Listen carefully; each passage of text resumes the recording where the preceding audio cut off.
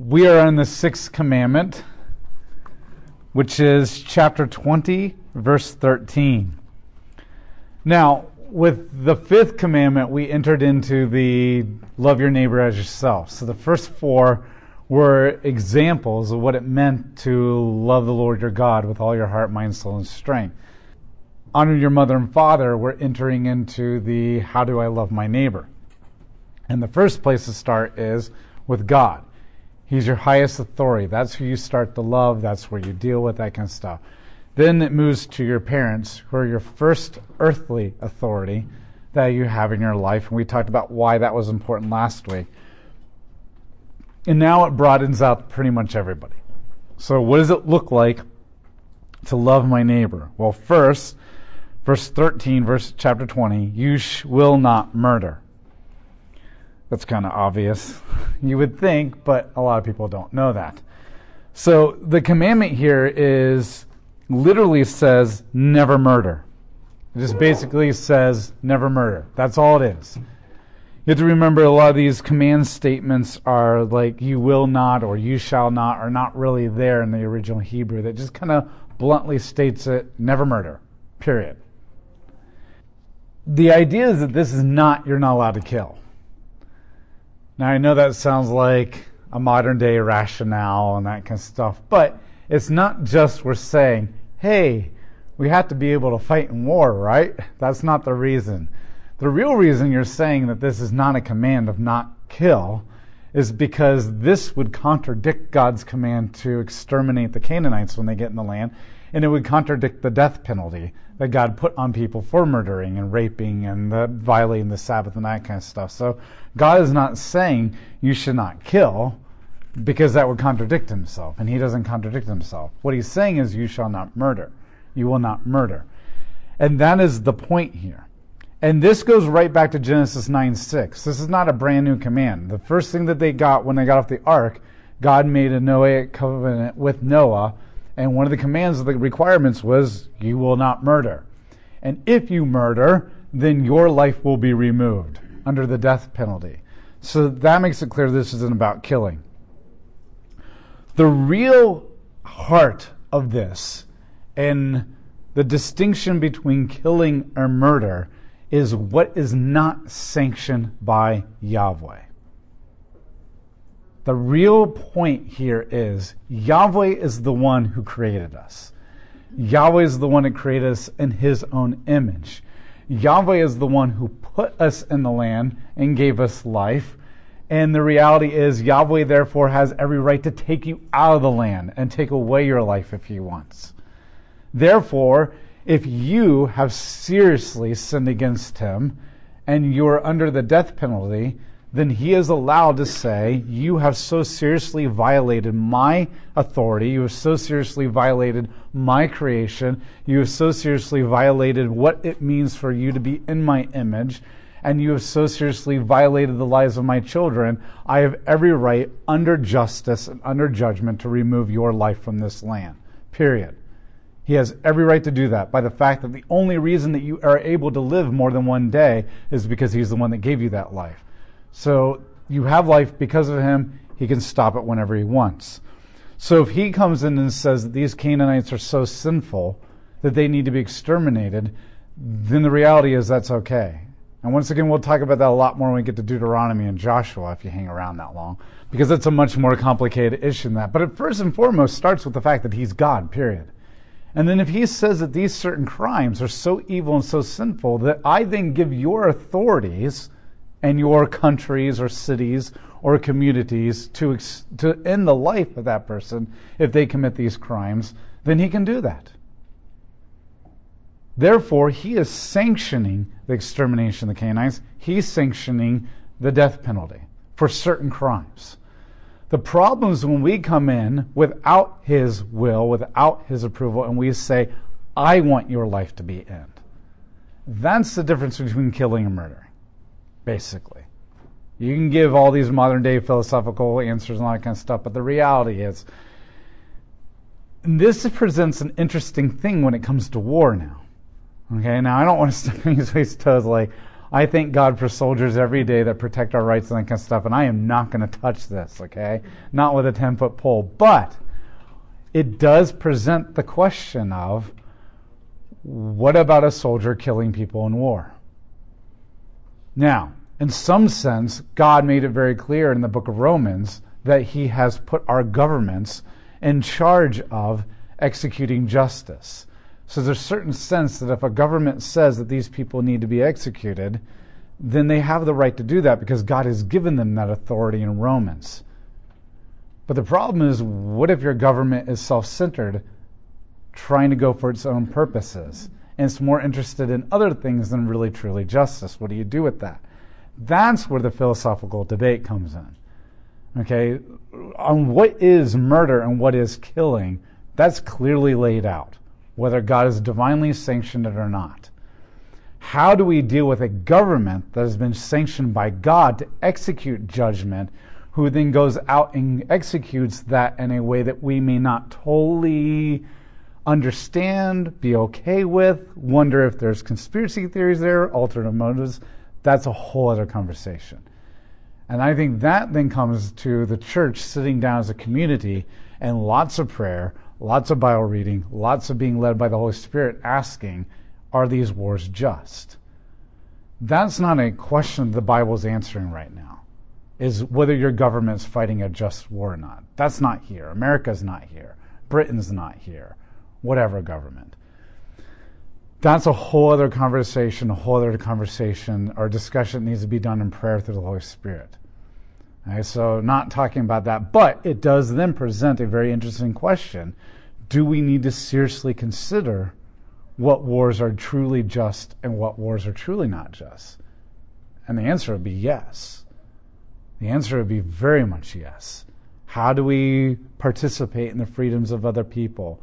What does it look like to defend the rights of other people in other countries? How far should we go? All that kind of stuff. That's a whole other conversation other night. But the point of this is, I know I'm throwing a grenade under your door and walking away, theological one. The whole point is that we should not just mindlessly accept that if soldiers are killing people, then it's okay because it's war. Because the command here is only divinely sanctioned deaths are okay. So the question we have to ask is, of every end of life, was this truly just? Does it truly fit into God's idea of justice? Here's an interesting thing here. Self-defense. Okay, if somebody comes to your house and attacks you and you defend yourself, that kind of stuff. I took a concealed weapons license class for self-defense, and I know that some of you might hate me right now for just taking that class and seeing, but my point was I just want to know how to defend myself, what their legal rights are, and what I found more, I shoot guns, I already know all that kind of stuff. What I was more interested in was the laws and how things work. And they brought a lawyer in, and this lawyer was talking about, really it's on you. If somebody comes to your house and attacks you and you're defending yourself, you have to prove that you were taking their life in self-defense. You basically have to prove that they were attacking you and threatening your life so severely that you had no other choice but lethal force. Because the law says that if you can run away, that's what you have to do first. If you have a concealed weapon, license, whatever, they're coming in your house, they're breaking down the door, they've got a gun. If you've got a back door and you can grab your kids and your family and run out the back door, and you choose to stand and fight, you've murdered somebody according to law. But if you can't get out, like your kids are up there and you're down here and there's no way you can safely get out, and you defend yourself to the point of they dying, then it's a whole different thing. But even then you have to go to court and all. It's all on you to prove. So even America doesn't really truly. Now, what was very interesting is this guy in the back of the class basically said, oh, well, this kind of stinks. I thought when I had my concealed weapons license that I could just defend my family, period, and kill them. Like, I was just hoping this would be a get out of jail card to kill people, right? And what was so interesting is this lawyer was definitely not Christian. You could tell that he was definitely not Christian. He was your stereotypical lawyer. He made a lot of jokes that were kind of like, okay, dude, I know you're really hardened because you probably deal with a lot of crappy things in life, but okay, just like lighten up a little bit. But even this hardened guy who basically has dealt with the worst of life, and you could tell he was beaten down by years of court cases, said, well, of course it's going to be as hard. The law is going to be as hard as you can. Sorry. Of course the law is going to be hard on you as it can be. You just took the life of a human. And that's really what it comes down to. Even this guy who was totally not Christian, who was totally a lawyer, and all those jokes totally applied to him, but he knew his stuff. And even he replied with, you just put a bullet in a person's body and you took their life. That should bother you. And that's the point. When it comes to, and if you know people who fought in war, they come back seriously changed, seriously affected, and it haunts them the rest of their life. Because there's something about being made in the image of God and taking somebody else who is an image of God. That's a huge thing. And Hollywood makes it look so easy. Physically, with these incredible people who shoot every little target no matter what, and emotionally. But what's interesting is Hollywood's actually beginning to change, and I've begun to notice more and more movies where they're actually showing the toll that it takes on somebody who actually has to end people's lives. And so the reality is, God has basically said, I am the only one who has the right to determine when an image is exterminated. Period. If you ever consider this on your own, you're murdering. And if this is ever considered by a government, then this should be a whole lot of trepidation and fear and conversation as you begin to address the issue of whether we're going to end this person's life or whether we're going to go to war and kill people. This is my creation, and the apex of all creation, the thing that I value the most, the thing that I was willing to die on the cross for, you better seriously be in a lot of prayer and really be clear what God's divine mandate is on this before you decide to take somebody's life. Because that is the image of God. And that's what God is making very clear, is we're not allowed to step outside of his will in here. Yeah, you have free choice, which means you have the choice to do this or not, but you don't have free will, meaning that you can do whatever you want. You have choices. And God clearly lays out choice, and says, you're free to choose whatever you want. But I have not given you free will. You don't have the will or the right to determine whatever you want to do is okay. You don't have the right to say that this is what I want, and this is what I want, and I don't really care about what you want, and I don't care about what he wants. You don't have free will. We've mislabeled that. You have free choice, meaning that God has made his will very clear in a lot of cases. Some cases it's hard and subjective, but he still clearly has a will there, whether we know it or not. You have a choice of whether you're going to obey God's will or you're going to follow your own will. You have free choice, not will. You need to understand that, because did Christ have the free choice to die on the cross for your sins? Yes, he said, I don't want to die. Okay? But did God clearly reveal what his will for Christ was? And in the end, Christ said, not my will, but your will. See, that's what it really came down to. Jesus wasn't sitting there like, oh, do I die on the cross or do I not die on the cross? Oh, this is difficult. Well, he knew that his real choice was, do I follow his will or do I follow my will? That's all you have is choices. That's all you have is choices. But you don't really have free will. You don't really have the right to determine whatever you want to do is okay.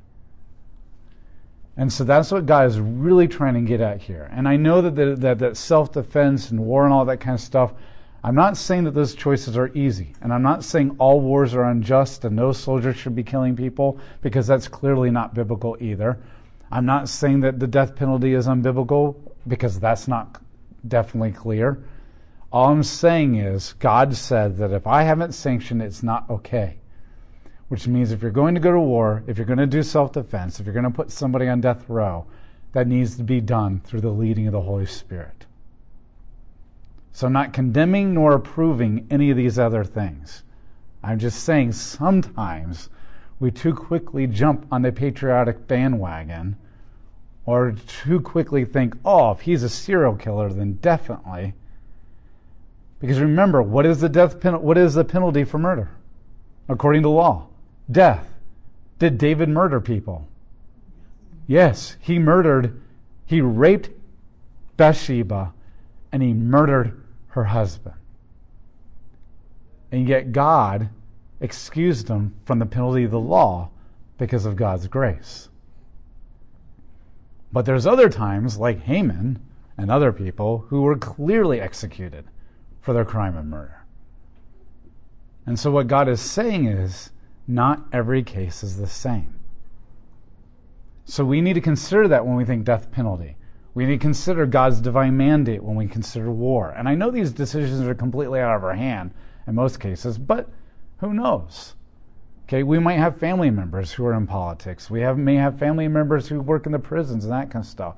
And we can enter these conversations with them, and we can pray with them, and we can try to discuss this. But the reality is God is saying you don't have the right to end a life whenever you want to. Now, for most of us, that's pretty easy. We're like, you know what? It's not like I really have bodies in the closet somewhere. And it's not like I really have the ability to go into government and help our president make decisions about war. So, yeah, that doesn't really apply to me, right? Let's move on to the next law. But remember, if you extrapolate these really have nothing to do with the actual behavior. It has everything to do with the heart. Because Christ comes along and he kind of puts in your face and says, you've completely misunderstood this law your entire life. You've heard it said, do not murder. I tell you that even if you have anger in your heart, you've already murdered somebody. Now that hurts. Because there's a whole lot of anger in a lot of our hearts for a lot of things. And maybe not right now, but there have been at different times in our life. And God is saying you're guilty of murder. Now, you know that whole saying, sticks and stones will break my bones, but names will never hurt me? That's full of crap. Okay? That is the biggest lie that somebody sold us and got recirculated. Especially if you've ever had kids or you're a teacher or whatever, and you deal with the names and the bullying and all this stuff. Look, my kids can run, hit the ground, slide across the pavement, rip all the skin off their body, and they cry for 2 minutes and they get up and start playing again. And eventually they heal. Broken bones are like an opportunity for everybody to give you attention as they sign your cast. Okay? You can heal from those things. There's very few physical injuries that stay with you for your entire life. Mostly it's just sports, not actual other things. But those names, some of you guys are still dealing now with what has been dealt out to you as a kid by your parents or family members or people at school. People go to counseling their entire life because of name calling and the way that and the anger that your parents had for you, the anger that some family member has for you all the time, every time you see them. You know what the leading cause of suicide among teenagers is in America? Bullying. Bullying, not even physical bullying. Cyberbullying, name calling, cliques, being excluding. And now with this new TV show on Netflix called something 13 or whatever, suicide rate is actually increased ever since that TV show has come out because that TV show actually glamorizes suicide. And they've actually watched with episodes suicide rates increase drastically. The reality is, if you've got anger in your heart for somebody, you're murdering them. Now why? Because a lot of times you think, it's just on the inside. Well, one, if I come up to you and I say, I love hanging out with you.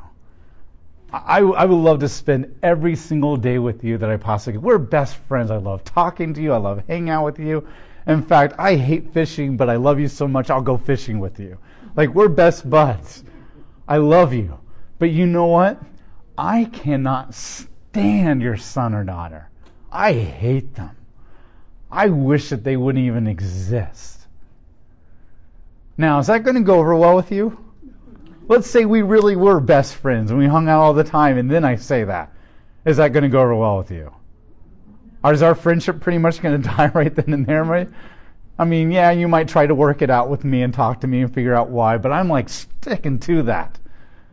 Our friendship's over with. And then I come to you and I say, no, you misunderstand. I don't hate you. I just hate your kid.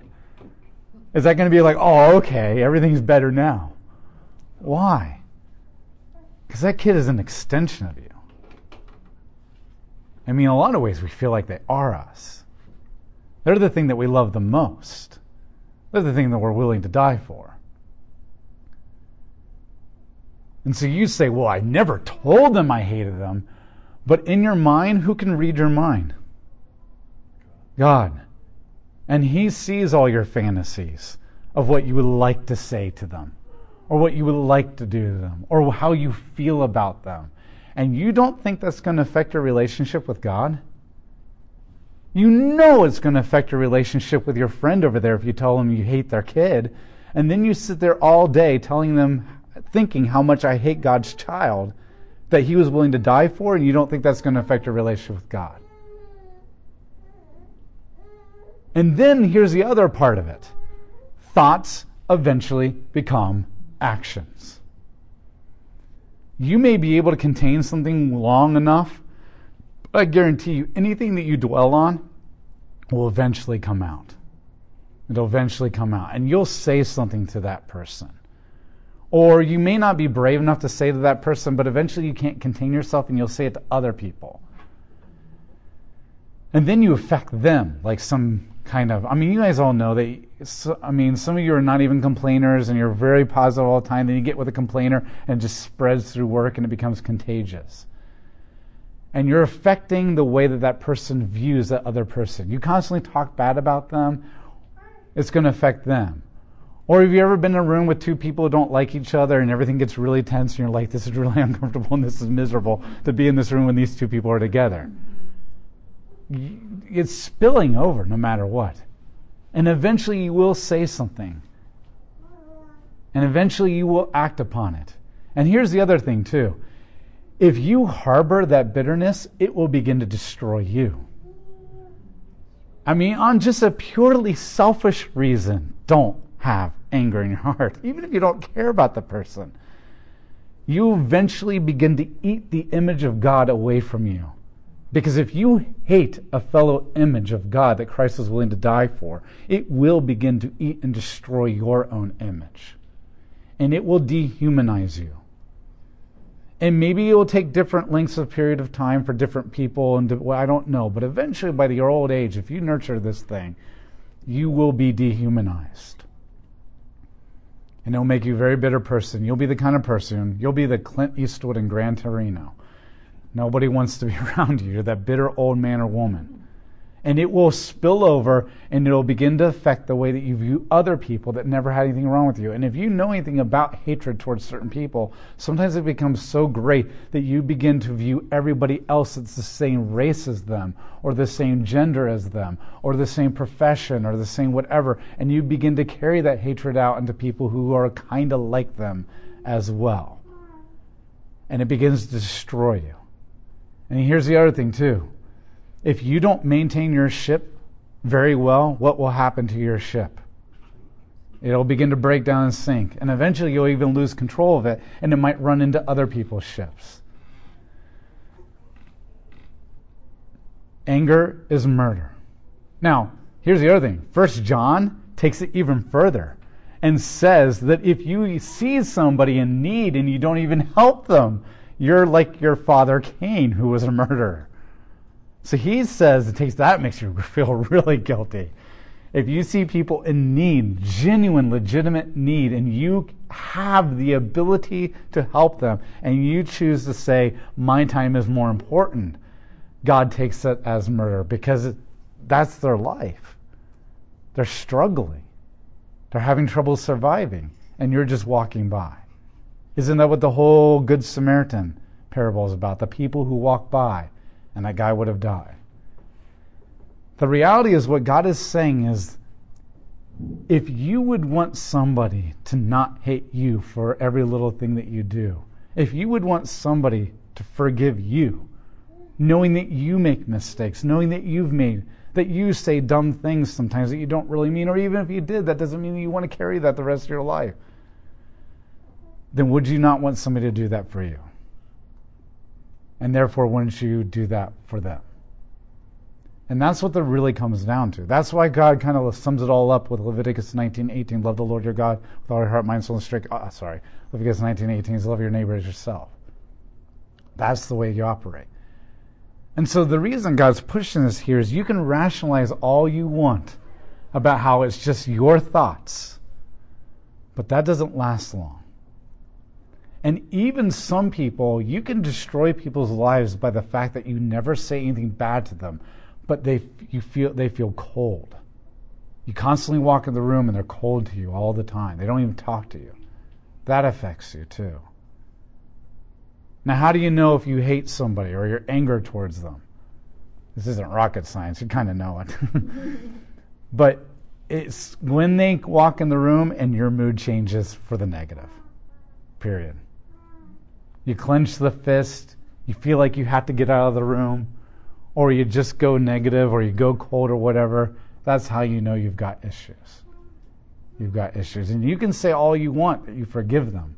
But if your mood goes to the negative, you haven't. Because here's the thing.